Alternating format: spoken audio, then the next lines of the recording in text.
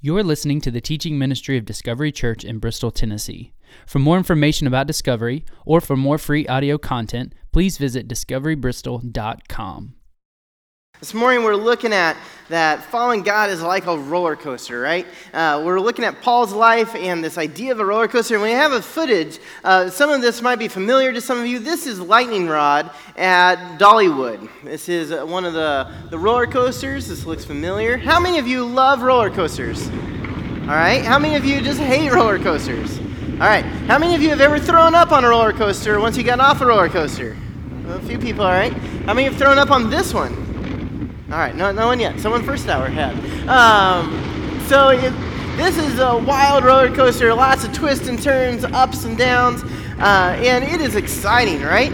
If you like roller coasters, you know that thrill, that excitement of the highs where like your stomach comes up in your throat, and the low points, and everything in between is exciting. And this is what we're going to see Paul's missionary journey. It's coming to an end, this first missionary journey, and it is like this roller coaster, just ups and downs. And I don't think that just describes Paul's missionary journey. He's not the only one that has experienced this. That is this wild ride as you are following God's plan for your life. That if you're looking where God has, it starts out calmly as you come to know Christ, and then it just gets exciting, and then it finally comes to an end. And what is your life going to look like in between that?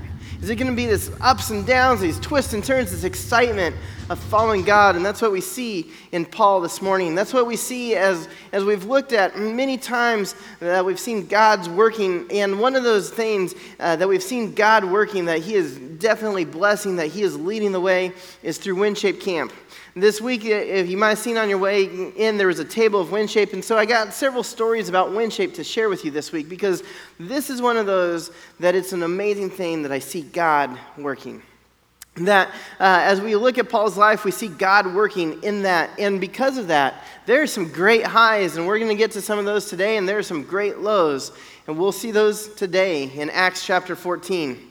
But also in just WinShape, that is, we're trying to get on board with where God is working. We see these highs and lows in that story, the highs and lows in WinShape. That there have been lows throughout. Well, this is our 5th year hosting it, and if you guys didn't know, you all are the hosts of WinShape Camp, right? Discovery Church, woohoo, that's exciting, right? You guys are the hosts of WinShape Camp. WinShape is a camp that goes across the country. They have several different teams, and we are one of the hosts. It is held at Keene University, but Discovery Church is the official host. So you all are the hosts of this awesome camp, where a couple hundred kids are going to come and meet Jesus. This camp where kids are going to come and have a great time. They have like 20 different skills. One of them is archery. I don't know who thinks it's a great idea to give a bunch of kids arrows, but archery is one of them, and they put that station way far away, and that's the one I never go over to. But they got skills, and they got cooking, and they got Girl World. My daughter signs up for it every year, and it's covered with glitter, and she loves it. My car is littered with glitter afterwards, but she loves Girl World, and so they have all these skills, but also they have opportunities where they're coming and worshiping God, where they're experiencing who he is, where they're learning about his truths, and where they're learning about Jesus sometimes for the first time. And so there's great highs and lows, and there's been lows as we've hosted it. There's been times that I know the enemy was attacking, where funds just kind of disappeared, and we don't know we weren't able to raise the funds, or volunteers. We were just striving to get any volunteers. There's been times where things just seemed to fall apart, or the power went out right in the middle of worship time, one session, and things that you just see, that these lows. But they're held next to these amazing highs. Like a roller coaster, you have the low, but then you have these amazing highs. There was this little girl last year. We were able to have scholarships for girls and boys from the Boys and Girls Club to come. And this little girl, she arrived. She didn't know that she'd be going to camp. She just went because someone signed her up. And her home life wasn't very good. Her dad was gone out of the picture, and her mom was rarely around, trying to work a couple jobs just to make ends meet. And this little girl comes, and I remember as she arrived, her eyes were like giant saucers, and she just looked. And she says, "Is all this for me?" And I said, "Yeah, it is." And I took her over, and we got her a name tag, and we got her set up, and I showed her where some games were, and where over here you could go and compete and get some tokens to earn for your team. She was just so excited. And throughout that week, every time I saw her, her eyes were just huge, and she was just so excited to be there. And as she went to her skills, and as I saw her in the craft class, she was just making crafts, and she said hi, big wave, and her eyes were huge, and she was excited. And as we went to worship, she was worshiping and dancing and singing and having a great time. And then Wednesday is the day that they present the gospel. And they present the gospel throughout the week, but it's a day for decisions. And it was amazing to hear from one of the volunteers from this church tell later that afternoon about that little girl in their class. And they were in the session, and they're having a lunch, and they shared about Jesus. And they said, "Does anyone want to accept Jesus into their heart?" And this little girl, who didn't even know she'd be coming to camp, slowly raised her hand, raised it up high. That's the kind of highs that WinShape has. That this little girl accepted Jesus. And so they pulled her aside, and they talked to her about that decision and got her information so they could connect her with a local church. And this volunteer that goes to this church was sharing the story, and tears in their eye, and they were just so moved by seeing God working in this little girl's life. And so this idea of this roller coaster of highs and lows, it's an exciting thing, and it's a scary thing. And that's what we're going to see in Paul's life. That's what we're going to see in anyone that is passionately following God, that is just letting it all ride. It becomes this wild roller coaster, but one that's amazing that you want to tell stories about later on. If you have your Bibles, open it to Acts chapter 14. That's where we're going to come to the end of Paul's first missionary journey. Like I said, there's been this highs and lows already up to this point. We'll see more in this chapter. The highs, they went to Barnabas' island of Cyprus, and the governor accepted Jesus Christ. And then the lows of going to this mountain town and being run off and threatened with their life. And so you have these highs and lows of this journey, of losing companions, of the weather, of of the terrain, of the excitement of seeing God work, of these miracles that have happened. And then we get to the end of this journey in chapter 14. At Iconium, Paul and Barnabas went as usual to the Jewish synagogue. There they spoke so effectively that a great number of Jews and Greeks believed. They went to the synagogue, as they do every time when they get to a new town, because this would give them the common foundation of a monotheistic idea, the common foundation of Yahweh, and be able to explain how Yahweh, God, sent his son to die for them. And so many of the Jews and the Gentiles begin to believe, and the number of Christians is growing in this town. People are learning and discovering about Jesus. But then it says, "But the Jews who refused to believe stirred up the other Gentiles and poisoned their minds against the brothers. So Paul and Barnabas spent considerable time there, speaking boldly for the Lord, who confirmed the message of his grace by enabling them to perform signs and wonders." Remember, the signs and wonders, the miracles, would come as a way to confirm the teachings that they had. It wasn't a way to get them to come believe, but it was to confirm that what they were saying was from God, and here's the power of God to confirm this teaching. And so they're doing this. But the people of the city were divided. Some sided with the Jews, others with the apostles.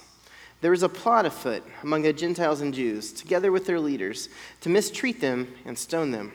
But they found out about it and fled to Lycaonian cities of Lystra and Derbe and to the surrounding country, where they continued to preach the gospel. So it's time to run. It's time to flee, right? And they didn't just run away out of fear, but they ran to something. They ran to 2 new locations that they could go and speak about Jesus. As we're going to get into these missionary journeys, you're going to see in the book of Acts several different names of locations that if you're familiar with the New Testament, you're going to see these places that are books of the Bible. Paul's going to go to Philippi, where we get the book of Philippians, or he's going to go to Thessalonica, where we get the book of 1st and 2nd Thessalonians. And so we're going to see that as we continue on in Acts, and here they get to Lystra. Lystra was a small town that had very few Jews. In fact, the idea was if there was 10 male Jews or more in your town, you could have a synagogue. And Lystra doesn't have one. So there's not even 10 male Jews. But there is a few female Jews, one of which was a mother, and her mother, the grandmother, was a Jewish, and they were raising their little boy, Timothy. to follow in their faith. And this is where Paul meets Timothy for the first time. We have the books of 1st and 2nd Timothy, and here is where he is coming from. And so they get to this town, and Paul begins to speak and begins to tell, and people are starting to believe. We pick up in verse 8. In Lystra, there sat a man who was lame. He had been that way from birth and had never walked. He listened to Paul as he was speaking. Paul looked directly at him, saw that he had faith to be healed, and called out, "Stand up on your feet." At that, the man jumped up and began to walk. We've seen this story before in Acts chapter 3 with Peter. I don't know if you remember, there was a crippled man that believed, and Peter was able to call to him to stand up and walk, and he did. And now we have this small little town with few Jewish believers, and Paul and Barnabas have come, and they're sharing about the gospel of Jesus Christ. And this one man, a crippled man, is listening in, and he believes. This is a small town, and everyone knew this man. They've seen him grow up crippled. It says that he's been like this from birth. Maybe he was born deformed. Maybe it was complications in the birthing process. But either way, when the other little babies began to crawl, this little baby didn't crawl quite the same. It was more just pulling from his arms. And as the other little babies began to reach 1 year, 1.5, 2 years, and they began to walk, he was still just pulling himself along on the ground. The other kids began to walk, run, jump, play. And as they developed, here was this little boy who never could stand up, who never could walk. And so the whole town knows him. The whole town has loved him, has cared for him, and has seen him as the crippled man from birth. And he's been listening in. And he believes in this saving grace. He believes in this idea of Jesus that will restore our souls and maybe restore our bodies. And he believes, and Paul tells him to stand up and walk, and he does. And the whole town knows him well, right? The whole town has seen him crippled. The whole town, whether the young or old, they all know that guy. And so when they see him walk, they're all astonished. They're excited. They celebrate. And so the whole town goes crazy, and they wonder, and the word gets out, the crippled guy's walking. You'll never believe. He's walking. He can stand up. For the first time, they see how tall he is. For the first time, they see him eye to eye. And so everyone's excited about this man that can now walk and about the ones who made this happen. And so they go, and they begin to get excited, and they begin to exclaim in their own languages what they naturally think must have occurred. In verse 11, it says, when the crowd saw what Paul had done, they shouted in the Lycaonian language, "The gods have come down to us in human form." Barnabas they called Zeus, and Paul they called Hermes, because he was the chief speaker. The priests of Zeus, whose temple was just outside the city, brought bulls and wreaths to the city gate because he and the crowd wanted to offer sacrifices to them.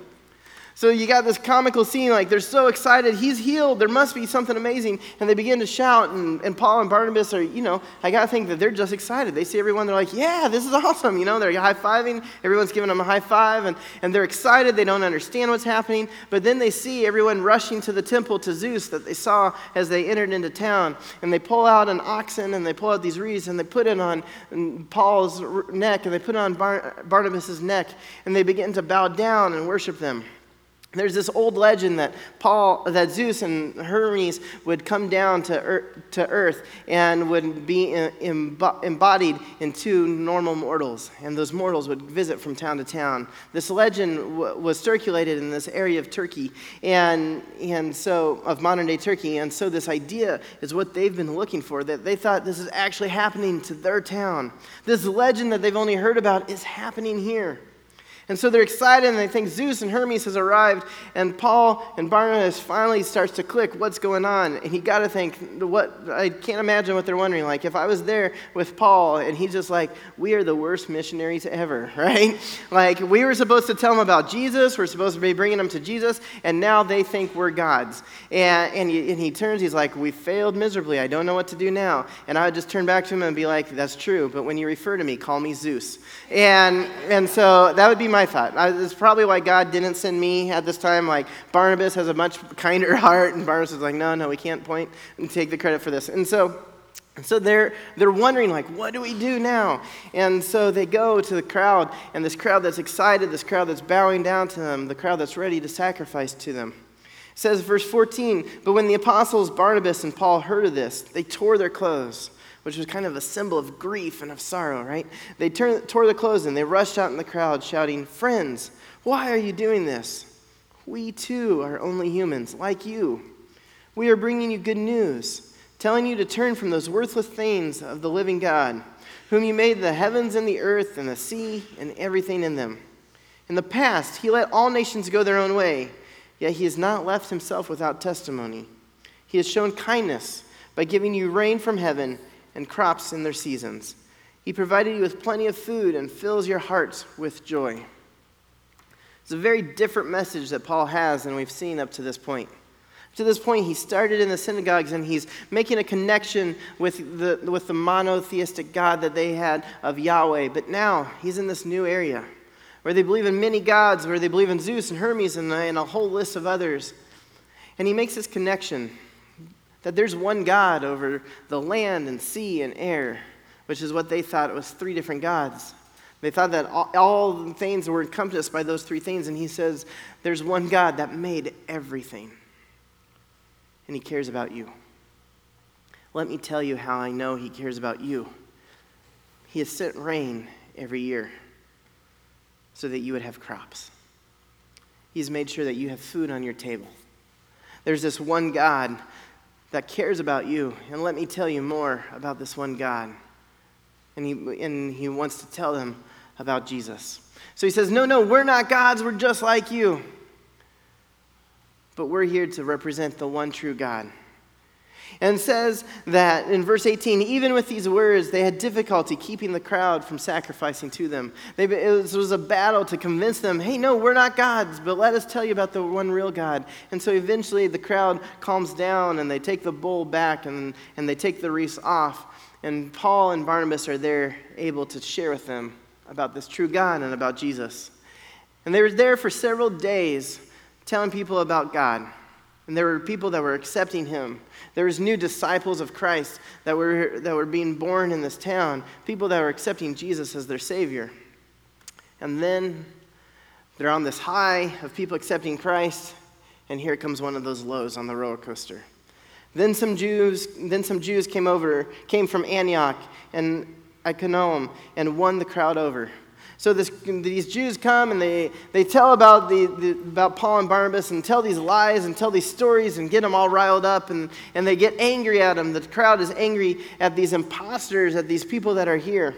And so they get the crowd angry, and it says, then they stoned Paul and dragged him outside the city, thinking he was dead. Stoning was intentional, a means of execution. It was a very violent form, and you would only do it if you were trying to kill someone. And so they have stoned him. I don't know where Barnabas was, but they were able to capture Paul, and they throw the stones at him, and they hit him in the face, hit him in his body, and throw enough stones that they thought he was dead. In 2 Corinthians, Paul talks about a man that he knows that went up to heaven and came back to earth. And many believe that this was his way of telling a story about this moment, about the time that he was stoned in Lysteria.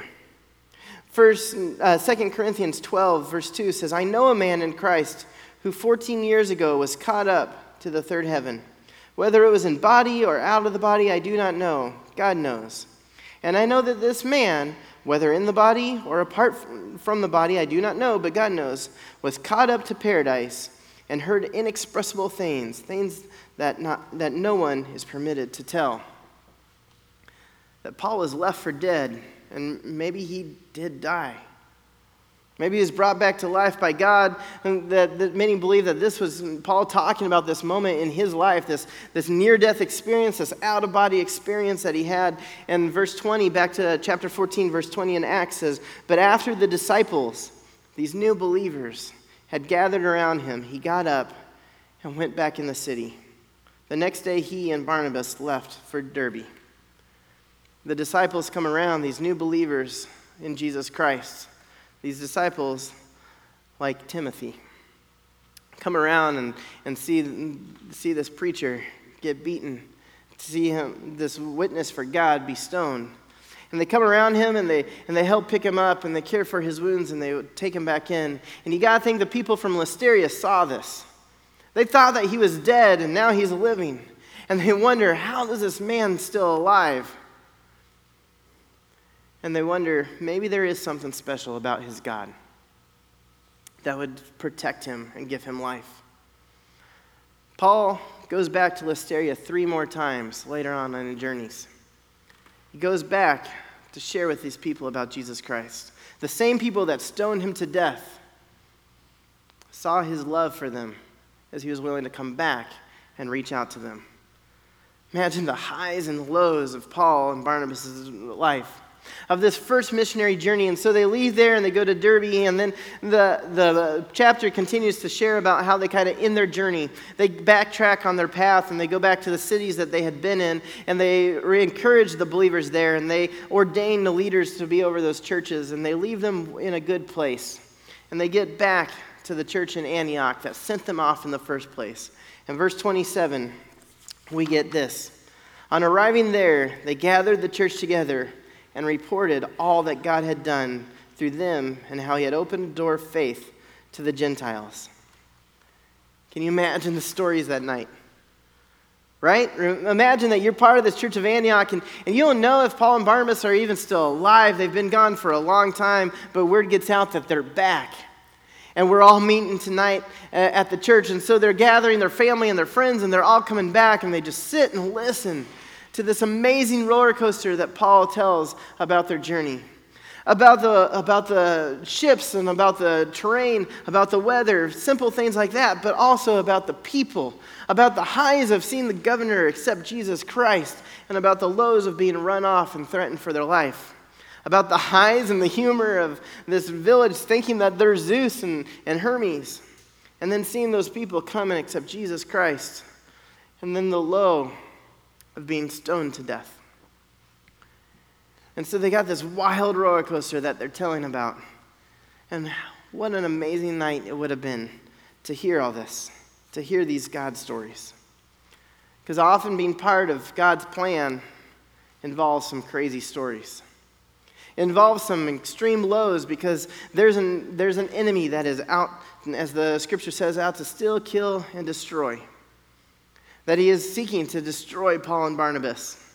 And so leading to stonings and leading to running them out of the town. And then there's this amazing God that is empowering them and giving them these amazing testimonies of new believers that are telling the church in Antioch, there's your brothers and sisters in Lystra and Cyprus and Iconium and Derbe and all these locations is your brothers and sisters because of these highs. And so they're telling us lows and highs in this wild roller coaster ride that is to follow God. So often in our life, our roller coaster looks a little different. This is another roller coaster at Dollywood. This is in a different area. And this is how sometimes our stories go. Right? It's pretty mellow. It's pretty safe. Even that kid doesn't look happy. And now we're going, there's this one little turn, and then it kind of mellows out again. And you know what? It just starts all over. Day after day, week after week, this is our story. That it's safe. There's nothing that you have to worry about. These kids probably don't even have seatbelts on or anything. But is that the story you want to tell at the end of the day? Or would you rather tell the story of the lightning rod? Of waiting in line and the anticipation of seeing people get off, and you're so excited and feeling your stomach come up, and the time that you vomited a little in your mouth, but it was worth it, and this was great, and you're telling the story, and it was so excited, and your eyes were huge, and your hair was crazy when you got off, and you went and got in line and did it again and again. Wouldn't that be the story you would rather tell at the end of Dollywood than the fact that you went on this little kid's roller coaster? Wouldn't that rather be the story we would like to tell at the end of our life? That we are on God's wild ride, a crazy ride. But let me tell you about the highs that happen. Let me tell you about the lows. And we've talked about WinShape, and I wanted to share a little bit about how we've seen God working in WinShape this year, and how we have an opportunity to be part of these highs and part of the lows of where God's working of WinShape. Hannah Pollard is our official host for WinShape, and she's on her way now to Atlanta, to Georgia. They're dropping off their kids at overnight camp for WinShape. And so they took a little video, her and Dave, and Dave is a Chick-fil-A owner, which you will see here in a second, and tell a little bit about God's working. And then I want to give you a little more details about this amazing story in a second. Hey Discovery, it's the Pollard family. Hello. Say hi, guys. We got our Chick-fil-A. Yes, we do. We are so sad that we can't be in church with you today, but we are actually dropping our kids off where?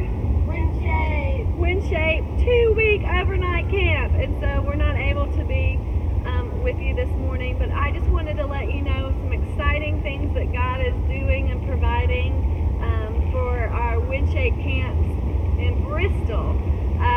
We have the opportunity to just someone called, and we're going to be able to sponsor about 45 kids from the Boys and Girls Club this year, to no effort that we've done at all. And we are possibly going to be able to work with Human Health Services, providing camp for 10 to 20 foster care kids in foster care. And that was to know nothing that we've done either. So God is just really providing some really cool opportunities for these kids. And so would you mind being in prayer with us that God will just continue to be faithful and continue to just continue to grow our faith in knowing that He is going to provide every single thing that we need, and that these kids are going to be able to hear the great message that we have a never-changing God in an ever-changing world. We're super excited. We'll see you next Sunday, and have a great day of worship. So she asked you guys to pray with us. And so if you'll continue to be praying for Windshape, I want to share a little bit about this idea of prayer. We didn't know where the funds would come for scholarships. And so this year we just talked and just wanted to pray. And Hannah's been praying fervently, and we've been praying with her. And I want to give you a little details about that story. I don't know if you fully got it, and she didn't give all the details. This is amazing, and this is where I see God working. These are the highs and lows and the things you want to get on board with, right? So we have to have 175 campers to be able to do camp. And we were sitting out, and we've been hovering at about 133 for a little while. And we knew that more campers were going to come. It's not till July, but you're still waiting, and you're kind of worried, right? We're anxious. Oh, are we going to make it? So we're at 133, and she gets a call from this lady, and the lady is just random, just reaches out to Hannah and says, hey, tell me about camp. And Hannah tells her a little, and she said, well, I'd like to sponsor a little nephew of ours, a friend of ours, and can I do that? And Hannah says, sure, yeah. She goes, well, can I sponsor two? And well, yeah, here's how you would do that, and that's no problem. And she said, well, would you like more sponsorships? And Hannah shares, she said, well, yeah, our hope is to be able to bring kids from the Boys and Girls Club. And we don't have any support for that yet. We don't have any financial backing to bring these Boys and Girls Club kids here. And the lady says, well, tell you what, let me think and pray about this for the next few days. She calls back on Monday after the weekend, and she says, I've been praying, and I have a trust that I'm in charge of. And so I talked to my lawyers. And this lady doesn't have a clue what numbers we're at, right? I threw out a couple numbers for you. We're sitting at 133, and we have to have 175. She doesn't know the numbers at all.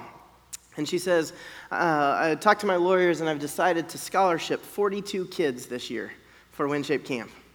The exact number that we need, right? For any of you that aren't great at math, that's the exact number that we needed. And it was awesome to see God working to the exact number. How weird that she would sponsor 42. You know, it's such a random number, and that's exactly what she did. And then just yesterday, Hannah reached out to the staff and sent us some text messages that said, we've been continuing to pray, and we were just reached out by Human Health Services, and they want to send foster kids to camp, and all the camps that they wanted to send them to fell through. And so they've asked if we would be able to accept 10 to 20 foster kids to go to Windshape Camp. The government is paying for these kids to go find out about Jesus. How amazing, right? The answers to prayers. And so that was so cool, right? And so I just want to tell you, there's some highs and lows with Windshape, and we are excited about this. And I share that because we, you, me, Jessney, everybody up here, right? We are hosting WinShape, all of you. And so what are some ways that you would be able to be part of these highs and lows of WinShape Camp? As you exit, there's a table, and there's a couple things on that table, and there's a sign-up sheet for meals. We need, I think, one more dinner, someone that would provide dinner one night for the WinShape staff of 30. We need 3 more breakfasts, people that would just be willing to drive through Hardee's, get sausage biscuits, and drop them off at Keene University at 7 a.m. And I share all this in light of asking for prayer, that you would prayerfully consider supporting WinShape in that way. Could you provide a meal? We need about 3 volunteers that would be willing to do laundry on Sunday afternoon. WinShape is June 8th through the 12th. The team arrives July 8th through the 12th. The team arrives July 7th. And there's 28 of them, and they're coming, and they have bags of dirty laundry. And we said, don't worry about your laundry. We'll take care of it. So we just need a couple people that are willing to come here that Sunday morning, grab 10 bags, throw them in your trunk, go to a laundromat with a roll of quarters, and then drop off clean laundry. It doesn't sound like much, but it's huge to these workers that are setting up camp to change the lives of these kids. It's a chance for you to be part of this roller coaster of WinShape. Maybe if you have some time this summer, maybe you're a teacher and you have the summers free, or you're a student, or maybe you're willing to take time off. Steve Gibson is closing down his shop just to be at camp this week because he believes in it that much. We need volunteers that are willing to help. If you would love to help out for the week, for a couple days, for a few mornings, come see us at the table and help and sign up to help. And then the last thing we have, there's a little card out there, a never-changing card. That's the theme, because we worship and follow a God that's never-changing. And so we, as a church, have had several foster families say we'd like to send our kids to WinShape. And as a church, we said we don't know how, but we're going to take care of it. And we've been praying. And I want to ask you to pray and see if that's something God has put on your heart, that maybe you're an answer to these prayers, that maybe you want to sponsor a foster kid or part of a partial scholarship to find ways that you could be on this roller coaster that is WinShape, on this roller coaster that is God's. Maybe WinShape isn't going to work out for you and you're out of town that week. We have a missions trip, a local missions trip at the end of this summer, where we're going to work with Habitat for Humanity, Appalachian Service Project. We're going to help rebuild a church that was damaged by the floods. Maybe that's an area that you could say, hey, there's going to be highs and lows. There's a low that I miss out on my weekend. Maybe I miss out on some money with work. But the highs of impacting your community. Maybe you're already part of God's crazy roller coaster and you're already got some highs and lows. And if so, I'd love for you to tell us about it. Let us pray with you during the lows and celebrate with you during the highs. Because I hope and pray that at the end of this summer, that when Labor Day comes and we're gathered with our friends and family at maybe a campfire like Paul was at the Church of Antioch, that we can look back at this summer 2019, and say we were on a crazy ride. I hope and pray that I'm not sharing about the safe little roller coaster that has one tiny turn and then just goes on, does the same thing every day. But I'm telling about this amazing thing that there were some crazy lows where the enemy was attacking, but man, they were coupled with amazing highs. So that's my prayer to you. My prayer for you and for myself, that this summer you will be on God's roller coaster. That you will follow the example that we see from this first missionary journey of someone willing to fully follow God no matter what it takes. If you'll pray with me. Lord, we just come to you and just pray that this message in the book of Acts, that this first journey we would be able to take in an amazing message to be able to see that you are alive and active, to be able to see what it looks like to give our life over to you. God, there are people in this room that have never done that. God, if they need to accept Jesus for the first time, I just encourage that you place that burden on their heart to come talk to somebody. And God, that if there's people in this room that played it safe, that have been on that safe roller coaster, God, put it on their heart to get on board the real thing, to get on board with you, to experience the lows, but also experience the highs that is following God. And God, we lift this all up in your name. God, we lift up WinShape. in your name. That there are people in this room that will step up and volunteer. That there are people in this room that will step up and change a child's life. That, like that little girl, will change kids' eternity. God, we lift this up in your name.